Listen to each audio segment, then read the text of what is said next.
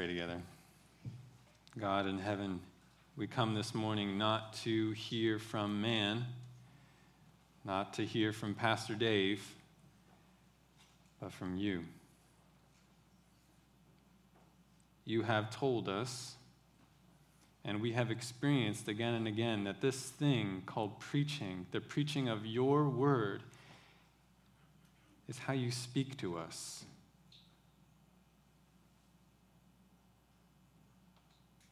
A properly preached sermon is actually God talking to his people through his word, explained and applied. God, we ask that you would do as you say you would, that you would enable me to fulfill my part in this, and that you would enable us as an assembly here today to do our part, and that is to receive the word of God. I pray, Lord, that we would receive it. I pray that we'd be changed by it. I pray, Lord, that it would move us to thanksgiving, as is particularly appropriate this week. And it would also move us to renewed boldness in declaring your testimony to the world. In Jesus' name, amen. So kind of interesting, it turns out that this weekend is very much evangelism themed at Calvary. We had an evangelistic outreach this past Friday and Saturday at the Bridgewater Commons Mall, and then our brother Mark led us in an evangelism Sunday school using our FOF curriculum this morning. And by God's providence, the message we're going to look at in our next passage of the Gospel of John also has an intensely relevant application for evangelism. In fact, I almost would ask that if you didn't listen to the Sunday school this morning, that you'd go back and listen to it via the recording, because it just fits so well with what we're going to hear in our sermon passage. You all know that, and Mark reminded us again from the scriptures this morning, that if you're a Christian, you have been commissioned by your Lord Jesus Christ to be an evangelist, because you have been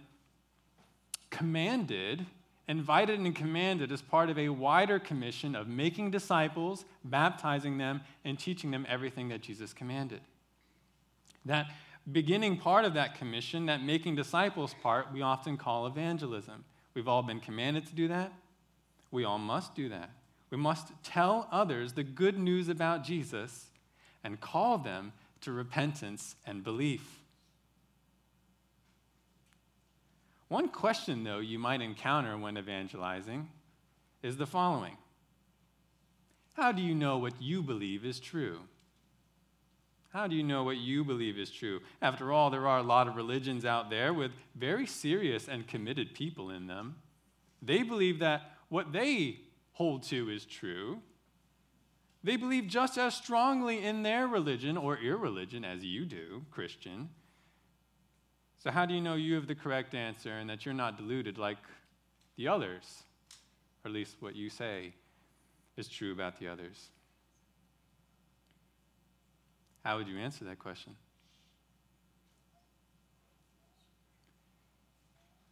I remember how one of my seminary professors answered the question.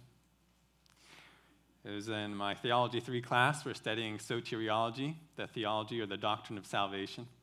And he said, if anyone ever asks you, how do you know what you believe is true? You should look that person square in the eye and say to them slowly and in a deep voice, God told me.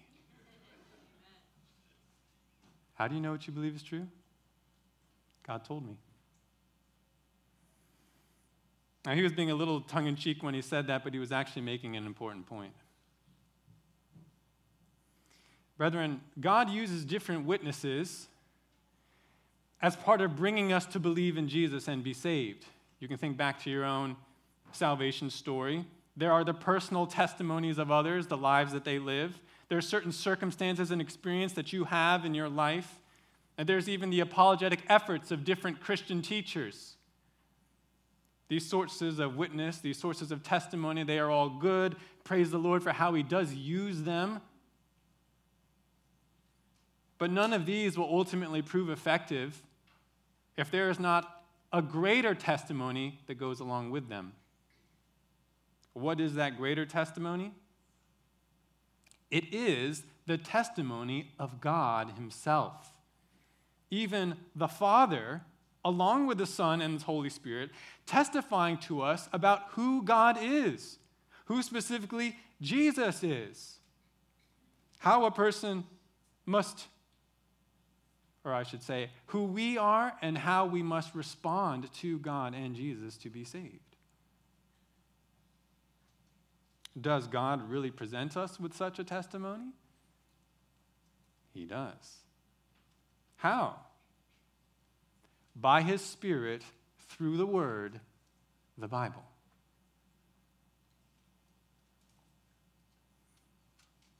You see, brethren, the Bible is not merely the testimony of certain ancient men about God and about Jesus. No, the Bible is the testimony of God himself, speaking through ancient men. It is God's own voice, God's own breath speaking. And if God has given us new ears to hear, how do we respond when we hear the voice of God? Well, we listen. We repent of sin, and we believe in Jesus as Christ and as the Son of God. To say this another way, God's Word has a self-authenticating quality to it. It confirms itself. It confirms its own truthfulness. For those who are called, for those who are mercifully chosen of God, they recognize this. No other witnesses are ultimately needed for them to believe because they hear God's voice in the testimony that God has given. And I don't just mean somewhere in there there's God's voice. No, they recognize that these words, all these words, these exact words are the voice of God. And they believe it. The truth to them is self-evident. The hearer cannot help but recognize that what the Bible says is right. And not in a way that bypasses the mind, as if he's like, I don't know, this seems like stupidity to me, but I have to believe it. It's not that at all. Rather, this happens in a way that illuminates the mind to finally see reality clearly. He said, why didn't I see this before? It was so obvious. Why wouldn't I recognize it? But now I do. Logically, there can be no greater testimony than the testimony of God himself, he who is truth by nature. For those who are called, for those who are chosen, they can't help but admit that and believe in Jesus. But that doesn't mean that for those who are not called, that they don't also recognize in some fashion the testimony of God. If a person hears the testimony of God, the truth of his word, and ultimately rejects it and refuses to believe in Jesus, that person shows something about himself. What does he show? That he loves himself and not God. And that no testimony will ever be enough to bring him to faith.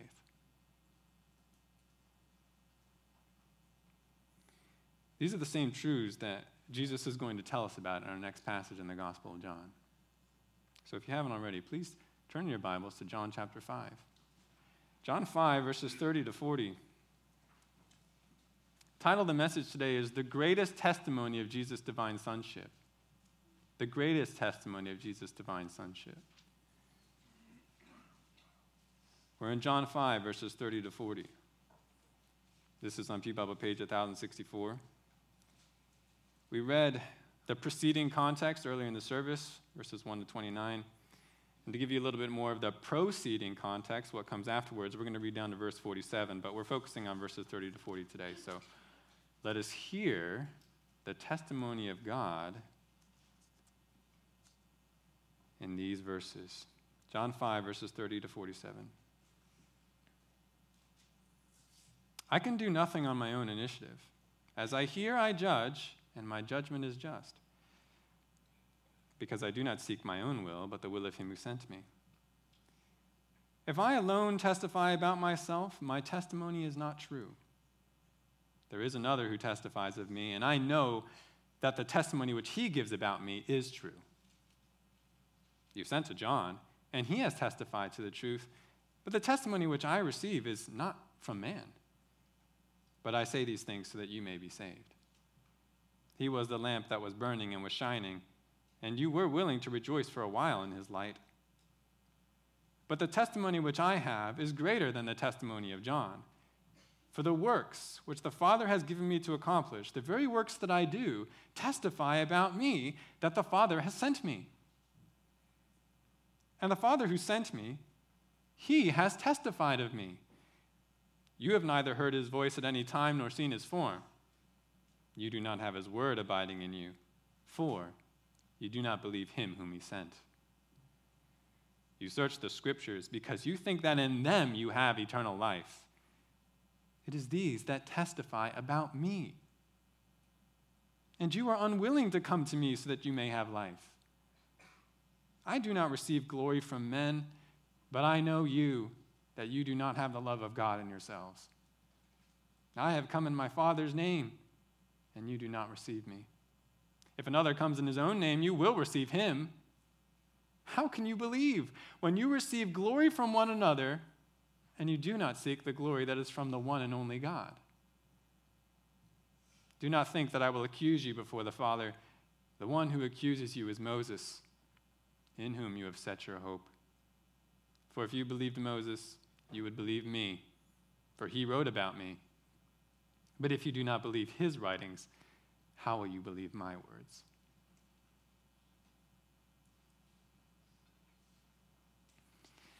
As I've said to you before, John 5, 1-47 is one united section of narrative and teaching.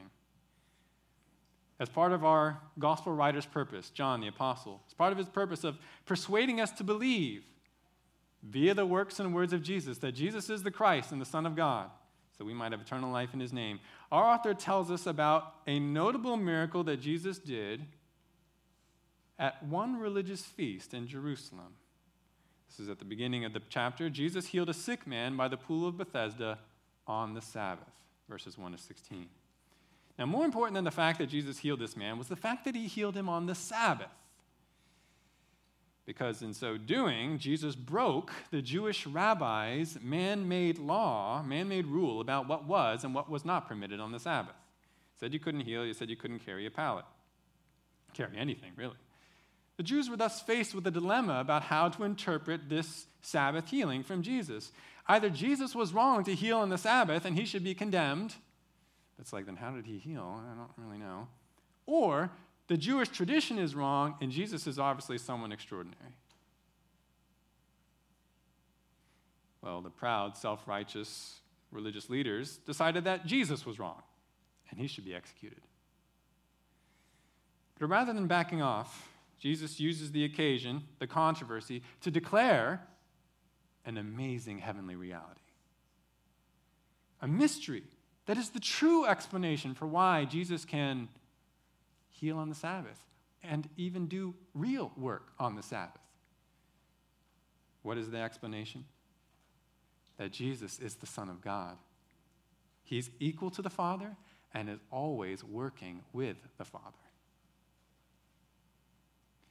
In our last two times together looking at this chapter, we looked at Jesus' declaration of divine sonship in verses 17-29.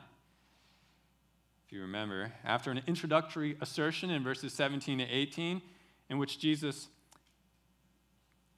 shows that his divine sonship justifies his Sabbath work, Jesus then explains in verses 19-24 that God the Father and God the Son are intimately united because of their great love for one another.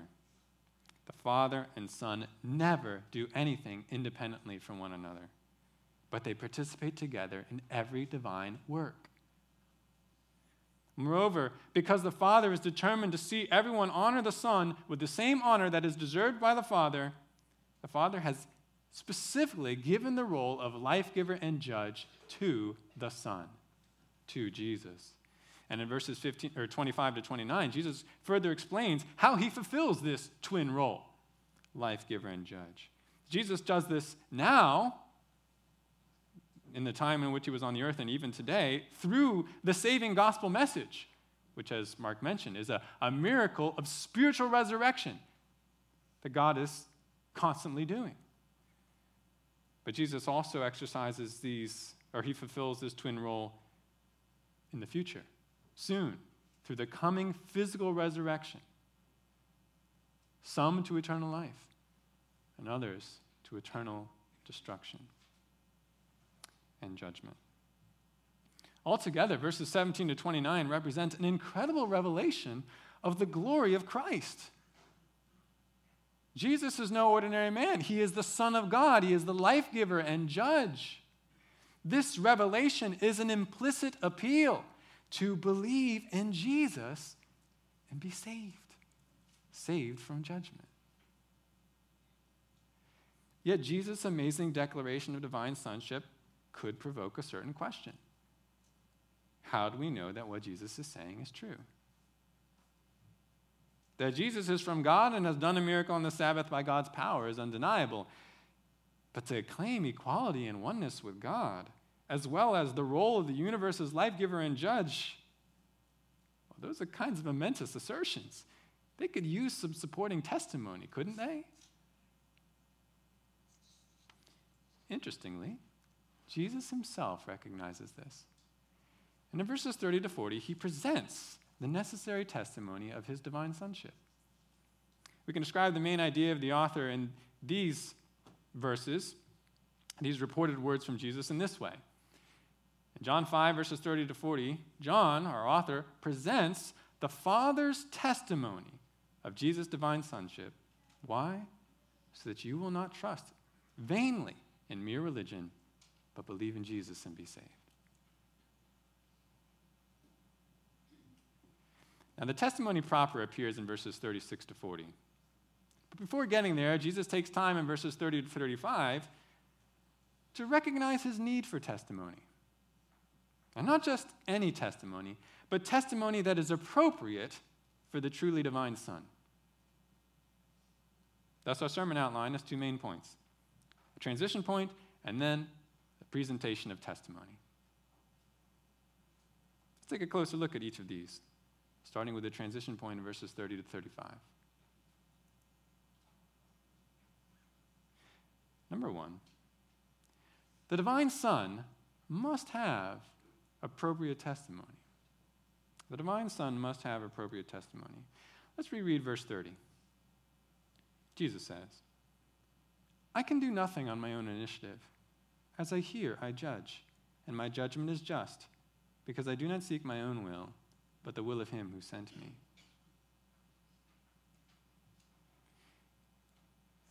In the context, you may have noticed that verse 30 functions like a summary of what Jesus has said thus far in his declaration of divine sonship. Back in verse 19, Jesus said, "The Son cannot do anything of himself, but only whatever he sees the Father doing." Well, now in verse 30, Jesus repeats the same idea, but uses the metaphor of hearing instead of sight. But notice here specifically what the Son hears from the Father and then carries out. It's judgment. He says, "As I hear, I judge." Why is Jesus talking about judgment? Because he's just been talking about judgment in verses 25 to 29, and the two roles, the two special works that the Father has given him to do, life giver and judge. See, in verse 30, Jesus is clarifying that even in the profound and fearful work of eternal judgment, the Son does not carry out this work arbitrarily, selfishly, or even independently. No, the faithful Son practices in his judgment exactly what the Son practices in every work: complete unity with and dependence on the Father. Thus, everyone can know with certainty that Jesus, the Son's judgment, is and will be just. Because Jesus does not seek his own will, but the will of him who sent him, that is, the will of his Father. But notice something interesting about verse 30. From verses 19 to 29, Jesus has mostly been referring to himself in the third person, calling himself the Son of Man, the Son of God, he, him, his. But there's a shift in verse 30. Do you see it? Jesus now speaks about himself using I, my, me. In fact, Jesus continues to speak of himself this way for the rest of the chapter. Why the shift? Perhaps in verses 19 to 29, Jesus uses the third person to draw attention to certain truths regarding his nature and identity. He wants to use certain titles that will clarify who he really is. Whereas in verses 30 to 47, Jesus wants to contrast himself with his Jewish listeners. You can't see it so much in the English translation, but a lot of the pronouns that come for the rest of the passage, they are emphatic in the Greek. So you could translate it as I myself, or I even I, and you yourselves, you even you.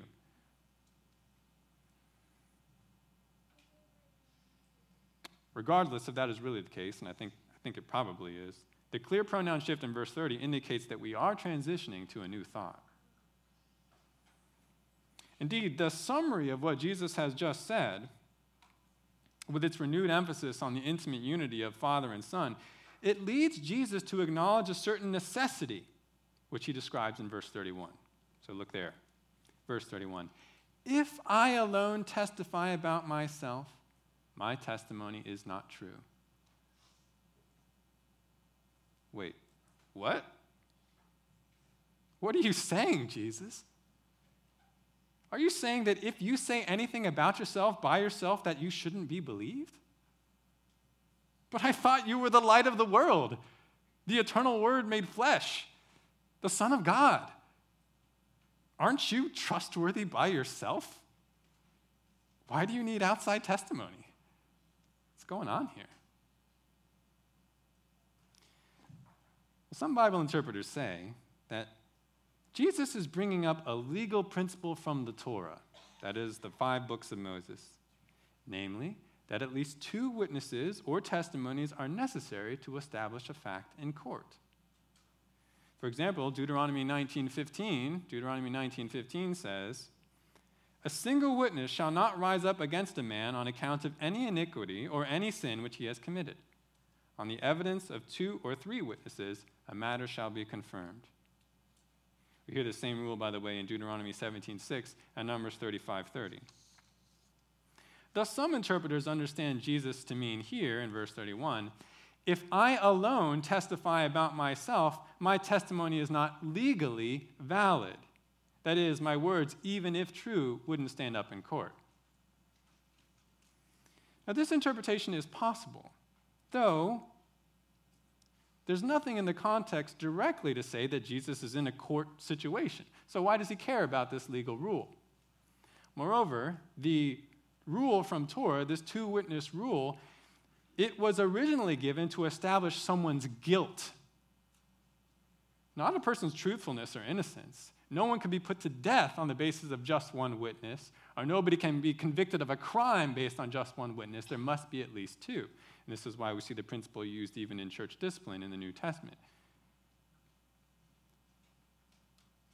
But Jesus is not establishing his own guilt, so why would he need a second witness? Perhaps one would say he's trying to establish the guilt of the unbelieving Jews, and that's why he needs a second witness. That's possible. But I think there's a more basic reason why Jesus acknowledges the necessity for an additional and a particular witness. And that is based on the type of claim that Jesus has just made. Think about it.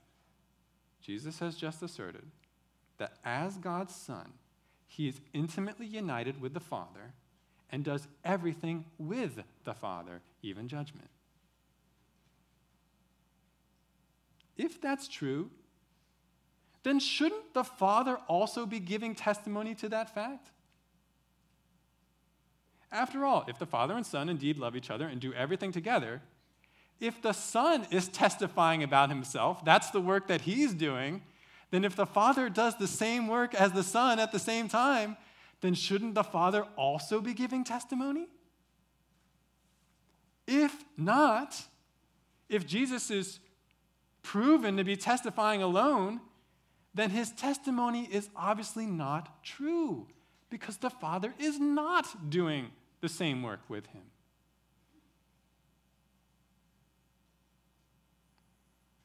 So because of the particular claim that Jesus makes, unless he has an additional testimony from the Father, he proves his testimony is false. But does Jesus testify alone? Look at verse 32. There is another who testifies of me, and I know that the testimony which he gives about me is true. Nothing to worry about, folks. Jesus says he has the testimony that his claim requires. He even assures his listeners that he knows that the one who gives the necessary testimony about him as the divine Son is true. Now, you may notice here that Jesus has not specifically identified this another yet. And some of the crowd who haven't fully caught Jesus' drift might be thinking, oh, he's saying he needs another witness? Must be talking about John the Baptist. I remember John the Baptist was testifying about Jesus. And look at what Jesus says next in verses 33 to 34. You have sent to John, and he has testified to the truth. But the testimony which I receive is not from man. But I say these things so that you may be saved. This is intriguing. It's like Jesus says, I know what you're thinking. When I mention someone giving necessary testimony about me, you think of John the Baptist. Yes, he has given true testimony about me as the Son of God. We've even seen this ourselves in the book of John, chapter 1, chapter 3. You yourselves, the pronoun is emphatic in Greek, have sent and heard John's testimony. But, Jesus says, the testimony, the necessary testimony for divine sonship, for establishing that claim, that testimony which I myself receive is not from man. No human testimony can fulfill the Son's need for the Father's testimony. Does that mean that human testimony is useless, it's bad, it's unhelpful? By no means. In fact, Jesus says he brings up the testimony of John the Baptist, as a further help and soul prod to his Jewish listeners. He says, I say these things to you so that you may be saved. Don't you Jews remember what John had to say about me? Hasn't John given you all the more reason to consider the truthfulness of my words and whether the Father backs them up also? Listen to John's testimony so that you will listen to my testimony and to the Father's testimony. Ultimately, so that you will let go of your dead religion and believe in me and be saved. Consider that this is a gracious salvation invitation to Jewish opponents who, remember, have already condemned Jesus and want him dead. Jesus says, I still offer you this appeal, that you might be saved. We are to take note of this invitation for our own souls. But alongside this kind appeal, Jesus does also indicate how far away his listeners currently are from entering the kingdom of God. For look at verse 35. He, John, was the lamp that was burning and was shining, and you were willing to rejoice for a while in his light. See in this verse one of the main themes of John's gospel brought back to us, and that is the idea of light. You remember from the prologue with the eternal word, Jesus is called the true light coming into the world, illuminating every man, showing what every man really is. Specifically there in the prologue, it said, this witness, John, wasn't the true light, but he came to be a witness about the light. The Son, Jesus, the eternal word, he's the true light. Notice even here that John the Baptist isn't called the light, but the lamp. That is a vessel for light. Even a vessel that was lit, it burned and shined for a time. And John, remember, received a great response from the people of Israel, including the Jews that Jesus is speaking to in this instance.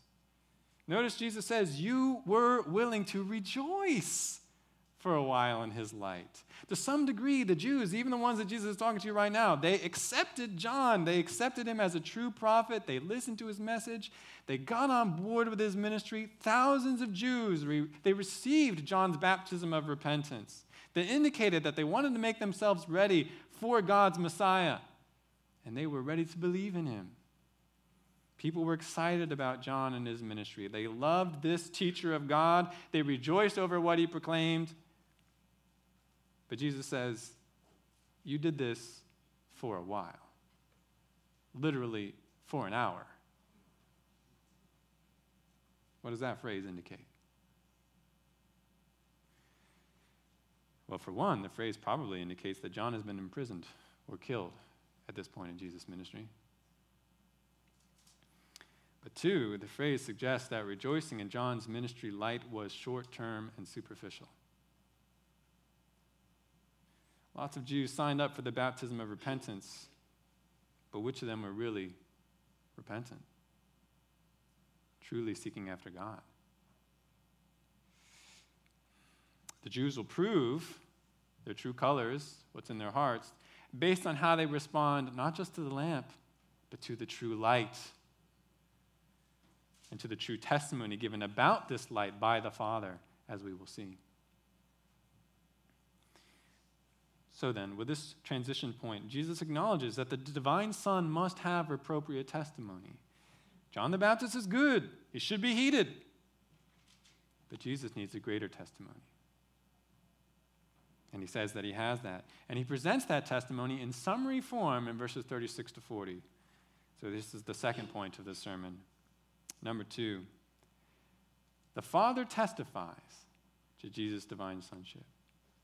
It's the Father himself who testifies to Jesus' divine sonship, and he does this in 3 ways. And I'll give each of those to you by way of subpoints for the sermon outline. The first way the Father testifies to Jesus' sonship, we can put this as 2a, is through the Son's works. The Father testifies to Jesus' divine sonship through the Son's works. Look at verse 36. But the testimony which I have is greater than the testimony of John. For the works which the Father has given me to accomplish, the very works that I do, testify about me that the Father has sent me. Notice how Jesus begins verse 36 with an explicit statement of what he had previously implied. The testimony that I myself have is greater than John's good, helpful, but not enough testimony. How so? Jesus uses the transition word for or because the works that I do testify about me, even specifically that the Father has sent me. Notice how Jesus describes these works. They are first the works which the Father has given me to accomplish. And you can hear overtones of what Jesus has already said up to this point. The Father and I are intimately united. I don't do any works unless the Father shows them to me and gives them to me to do. He gave me the work of judgment, just as he gave me the work of giving life. Any work that I do, I only do because it is given me by the Father. So he's saying the same thing in verse 36. However, lest we think that the Father gave Jesus works to do, but Jesus has been loafing around, procrastinating, going rogue, Jesus adds, secondly, these are the very works that I do. Father hasn't just given works for Jesus to accomplish. Jesus is actually accomplishing them. And Jesus says that these works testify about him. Now, what does Jesus mean by works? Well, certainly this term must refer to Jesus' miraculous works, Jesus' sign miracles. For just as Nicodemus confessed, Jesus could not do these works unless God had sent him. That's so obvious. Normally, humans can't do what you do, Jesus. This must be a testimony from God about you being special. God gave Jesus the miraculous signs to accomplish, including the healing of the sick man on the Sabbath, as a testimony that Jesus is the Christ and the Son of God. That's one of the things the author John says at the end of his gospel. These things have been written so that you may believe.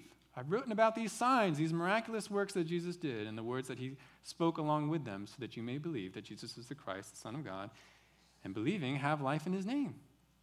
So that's certainly true. But the term works need not only include miraculous signs. Works is a very general term. Basically, anything that the Father gave the Son to accomplish falls under the category of works. And did God, the Father, give Jesus works to do that went beyond miracles? Of course. Jesus calling his disciples, his first disciples, was a work from the Father. Jesus cleansing the temple in Jerusalem, that first Passover, his public ministry, was a work from the Father. Jesus traveling to and speaking with the Samaritan woman at the well was also a work from the Father. And if you remember in that instance, John 4:34, Jesus himself had said, John 4:34, my food is to do the will of him who sent me and to accomplish his work. What was he talking about in that instance? Preaching the gospel to the Samaritans and to the Samaritan woman. Notice then the significance of Jesus' works, all of them, according to verse 36. Jesus says that all his works come from the Father. And they are, according to what he already said in verse 19, done in the exact manner of the Father himself and accomplished alongside the Father's own work. So we could say that even more concisely in this way. The Father himself is working in the marvelous works of the Son. The Father works in the Son's works. And what is the result? Just as Jesus says at the end of verse 36, the Father gives testimony that Jesus is his Son, and that Jesus' claims of intimate unity and always working with the Father are true.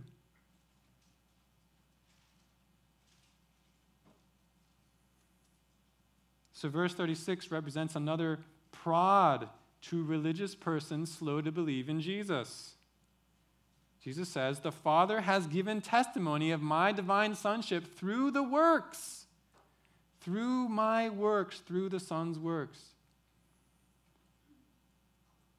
You say, I need more testimony if I'm going to believe in you. You've got it in my works. Therefore, turn from your dead religion and believe in me.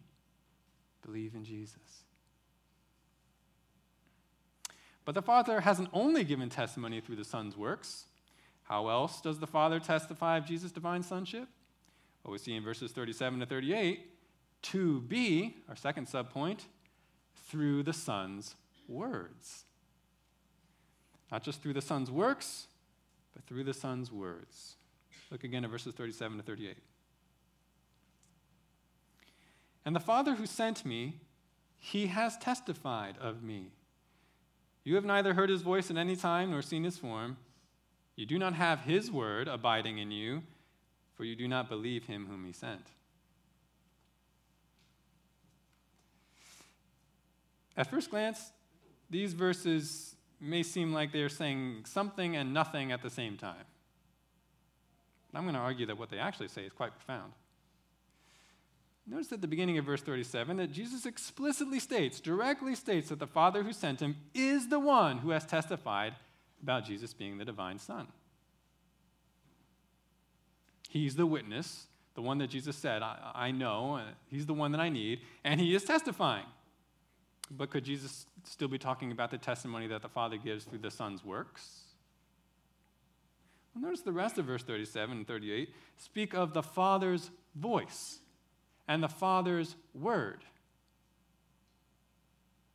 So Jesus would appear to be shifting the category of testimony. He's not talking about the work specifically anymore. He's now talking about words, even the Father's words. But then we read the surprising fact that though the Father has testified of Jesus as the divine Son, the Jews, Jesus' listeners, have never heard the Father's voice, and they do not have his word remaining in them.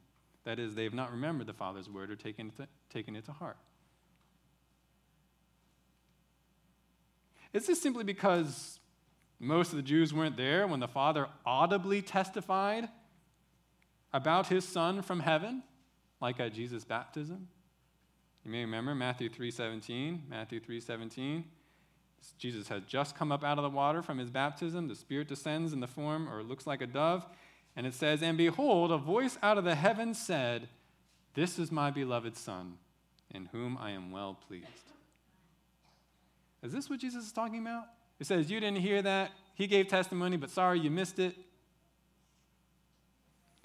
I would say not likely, because our author, John, has not reported that event in this gospel. You would think that if he wanted his listeners to be thinking about that, he would have already told us about it. Instead, I would argue, the key to understanding these verses comes at the end of verse 38, when Jesus says something vital.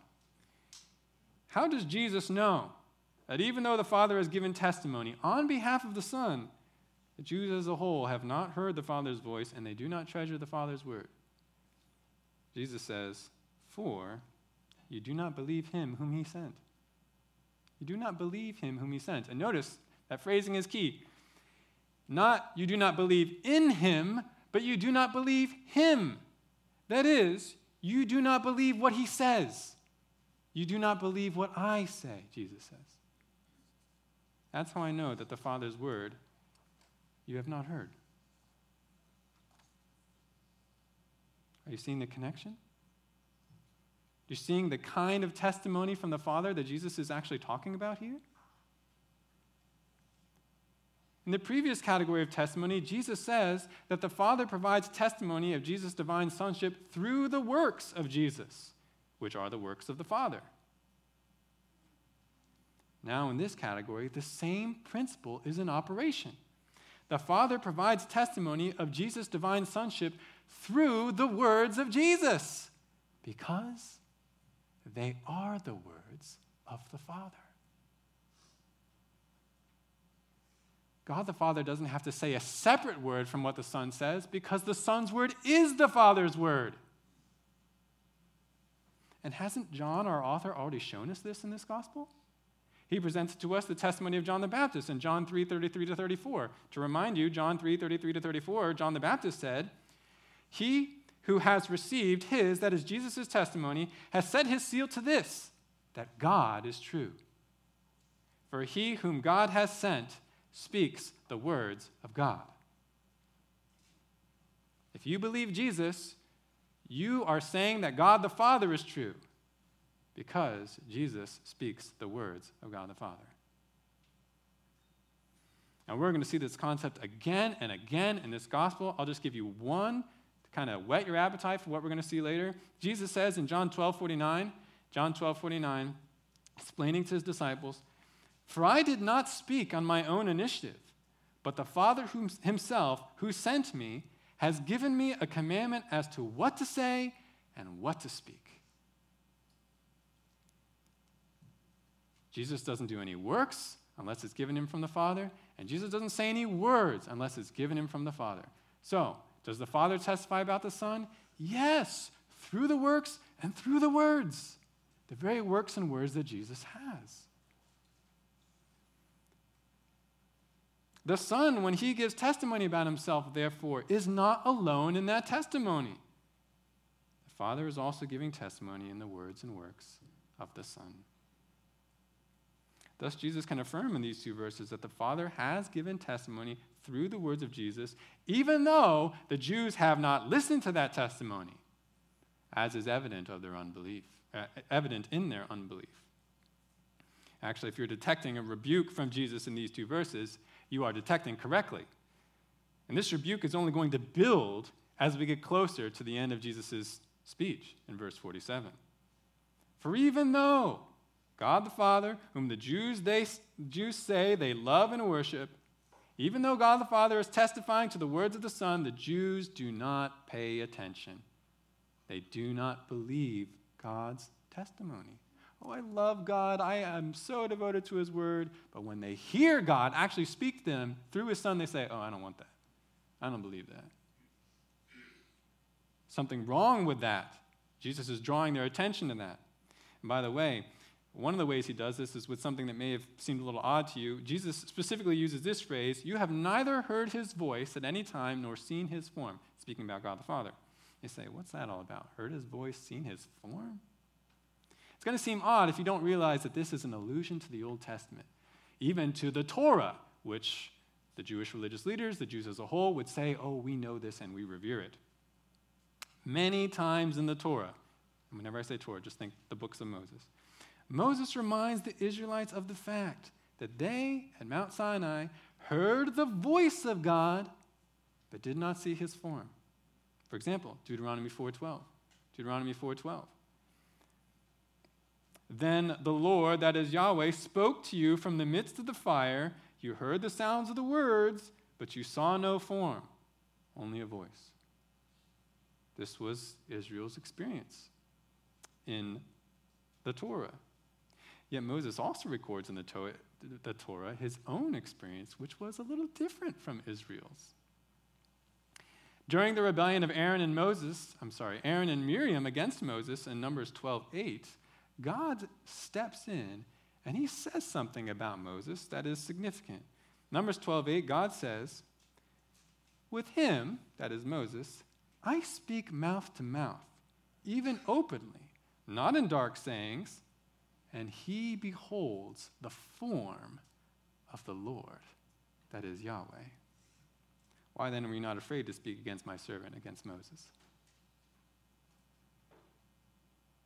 So, interestingly, the Torah says both Moses and Israel heard the voice of the Lord, but Moses saw the form of the Lord. You say, how did Moses see the form of the Lord? I thought God said that nobody can see me and live. Nobody can see my face and live. Well, remember Moses' experience. He didn't see everything that could be seen about God, but God had granted him a limited vision, which was still absolutely splendid. God granted Moses a vision of God's visible glory. First, in passing by Moses when Moses was in the cleft of the rock, but also every time Moses went into the tent of meeting to speak with God. God showed Moses his form, a limited view of his visible glory. And you remember the effect on Moses? It comes out, his face is shining. This is not what Israel experienced, but it's what Moses experienced. What is the significance, then, of Jesus bringing back to the attention of his listeners these experiences in the Torah? Even telling the Jews, you've neither heard the voice of the Father nor seen his form. I would say that Jesus is telling the Jews that they have been given a great opportunity both to hear the voice of the Father and to see his form, that is his glory, a visible manifestation of his glory. But amazingly, unlike ancient Israel and unlike Moses, they have refused to take that opportunity. They aren't like Moses, their hero. They aren't like ancient Israel, who at least heard God's voice. How could they do this, being Jews?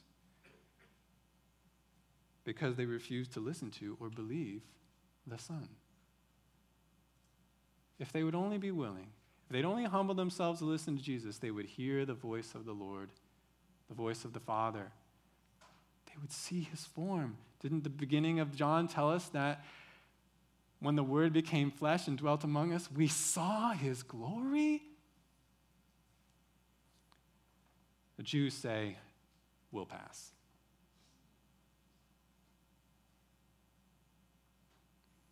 Brethren, let us appreciate the lesson here. Do you want to hear the voice of God? Do you want to see the glory of God?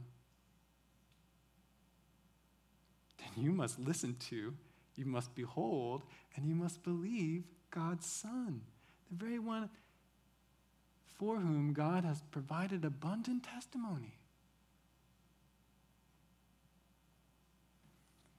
How tragic that so many religious people today search high and low for some encounter with the divine when it's been available to them all along in the words and works of Jesus.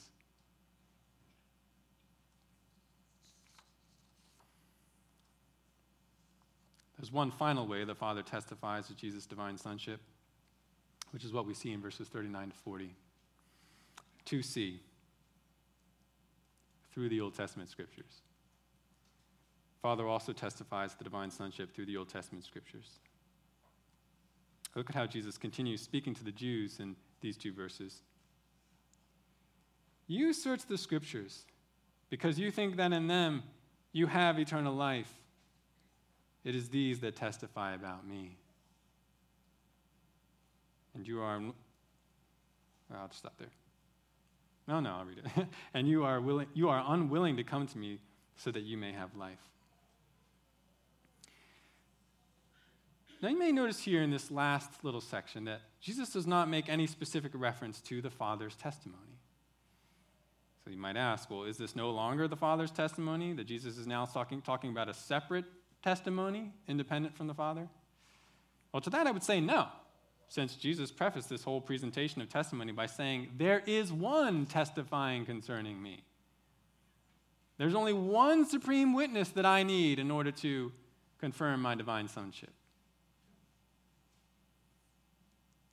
This one supreme witness testifies in different ways, different avenues. And the scriptures, the Old Testament, is one of them. After all, do the scriptures not originate with the Father? Is it not his word? Isn't that why we call it the Word of God? You say, what about the Son and the Spirit? Well, yes, it's the triune word. But in the order of God's works in an external sense, it's the Father who originates it, and the Son and Spirit bring it to pass.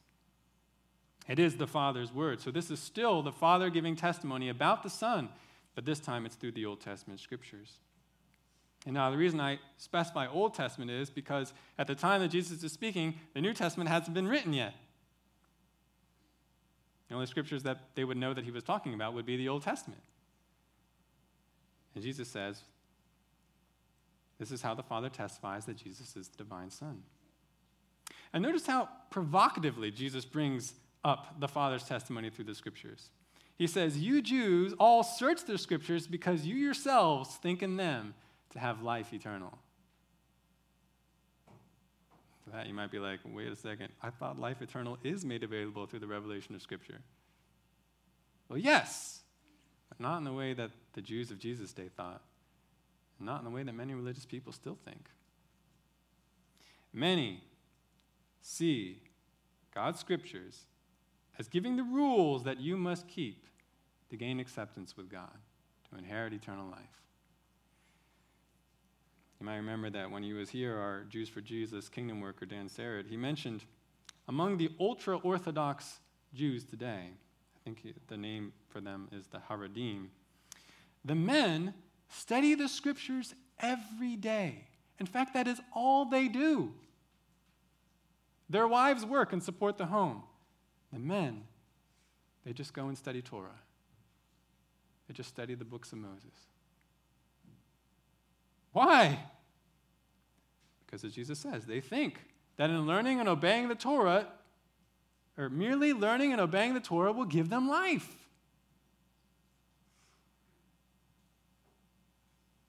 But how misguided they are. It's not going to give them life. Not without a very important element that they are missing. And by the way, there's a Christian version of this too. Christians who study the Bible to learn doctrine and to obey the rules, thinking that those things by themselves will lead to eternal life. Many, unfortunately, think that way. Studying the Bible is a good thing, don't get me wrong. We are, as Christians, commanded to be devoted to it.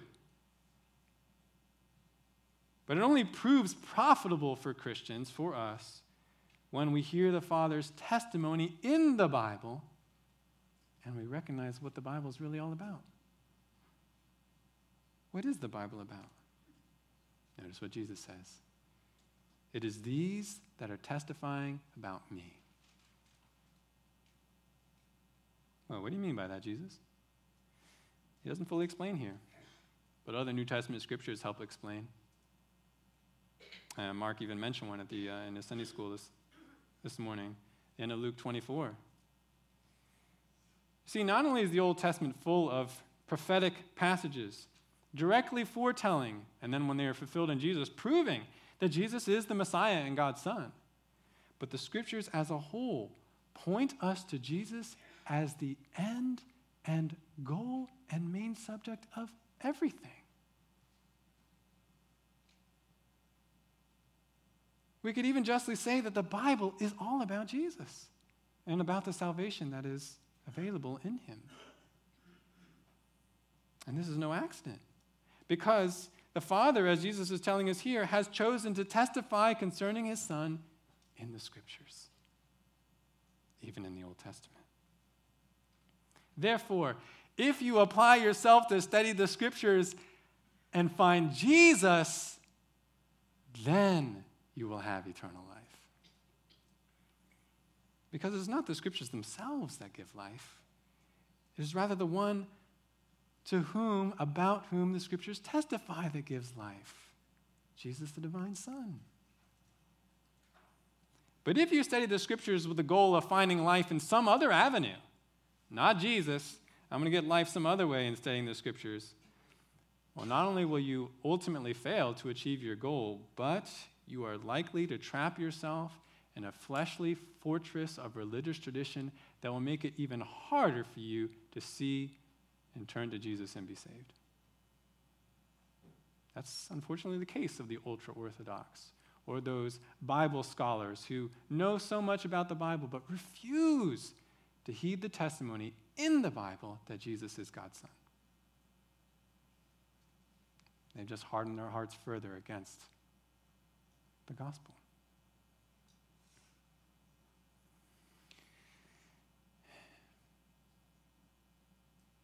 Many experts in the Bible today are actually unbelievers on the way to hell. For look at what Jesus says in verse 40. And you are unwilling to come to me so that you may have life. Something very sobering about Jesus' words here. When Jesus talks about the Father's testimony about the Son in the Scriptures, Jesus does not say that the Jews miss out on life because they're simply ignorant, as if better education or better Bible study techniques would bring the Jews to believe in him. No, lack of information is not the problem. God's testimony about the Son is plain enough. What is the problem then? Jesus says, it's unwillingness. People can't hear the Father's testimony about Jesus the Son in the Scriptures because they don't want to.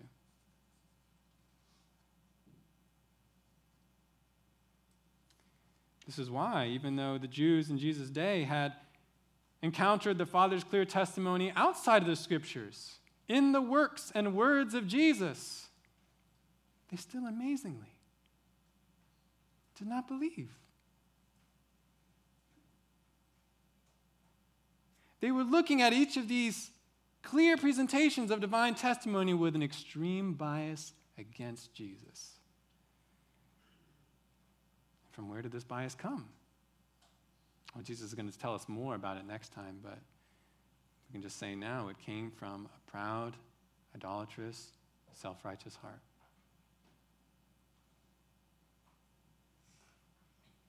This is the great calamity of the Jews in Jesus' day, but it's not just them. That's exactly the way that we all were before God drew us, before we believed. And if you have not yet believed in Jesus today, it's still the way that you are.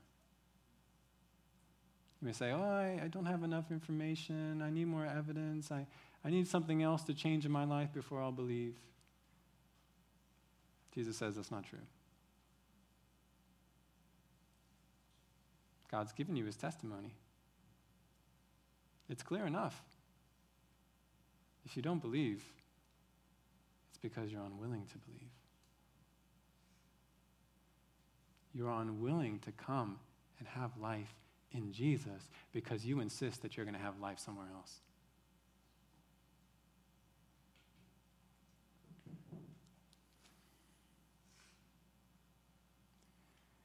But why was it different for us? We are those who profess to be believers in Jesus, to have come to believe in him. Why did it turn out to be different for us? When for so many, God gives his testimony in his word, and they don't believe, why was it different for us?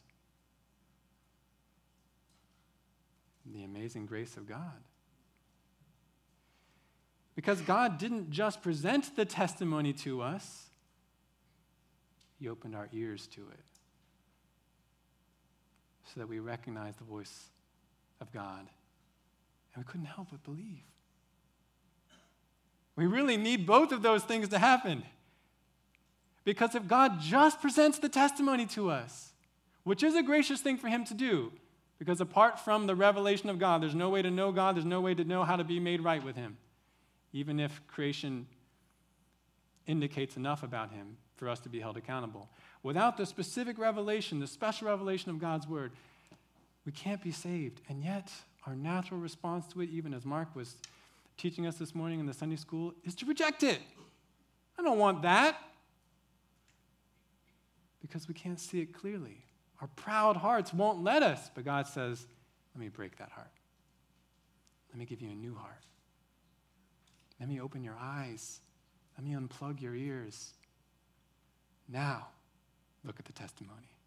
And what do? When God does that, we say,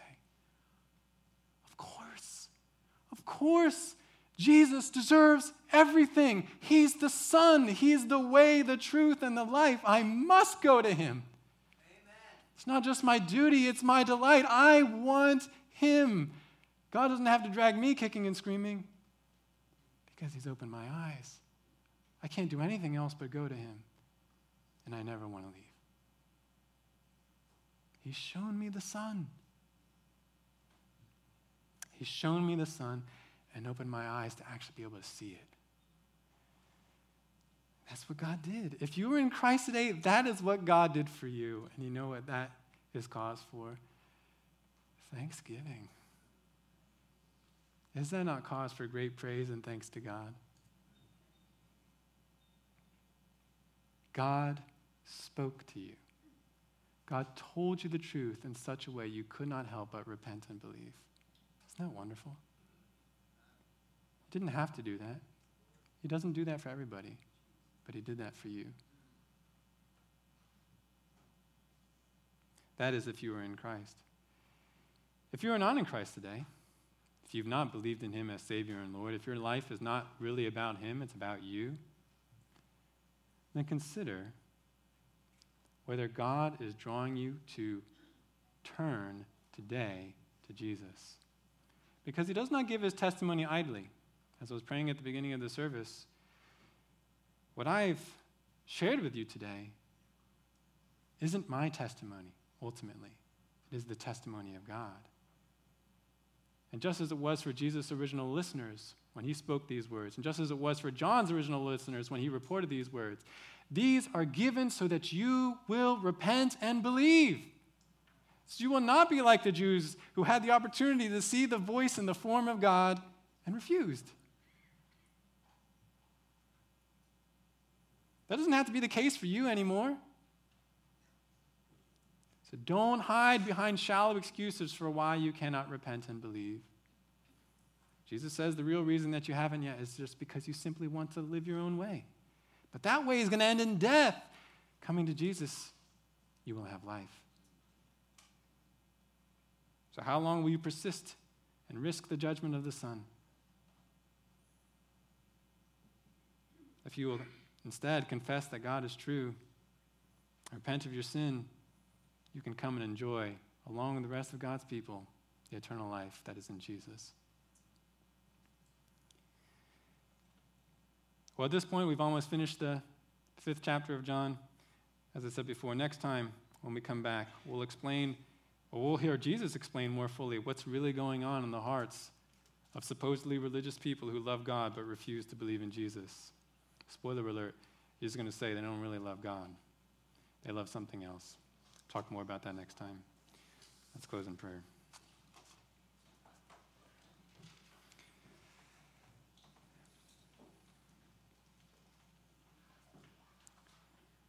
Lord, as you say in your word, your divine testimony,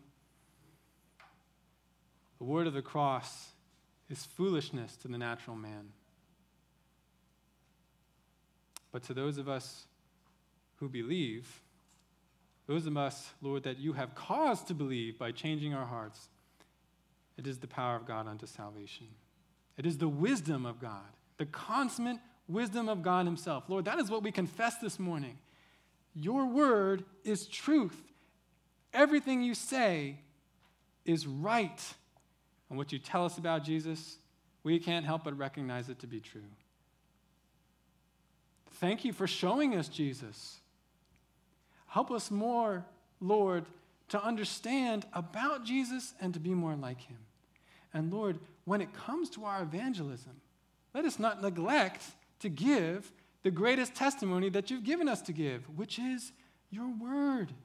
The words and works of Jesus, they are recorded here perfectly, along with the scriptures already written of the Old Testament. This is what you have chosen, God, to speak to people with your own voice. So God, how could we not use this? How could this not be the primary thing that we bring to people when we seek to make disciples? In worldly wisdom, it doesn't make sense. But in divine wisdom, it absolutely does. So let us not be ashamed of the gospel. Let us not be ashamed of your testimony. Let us not be ashamed of Jesus.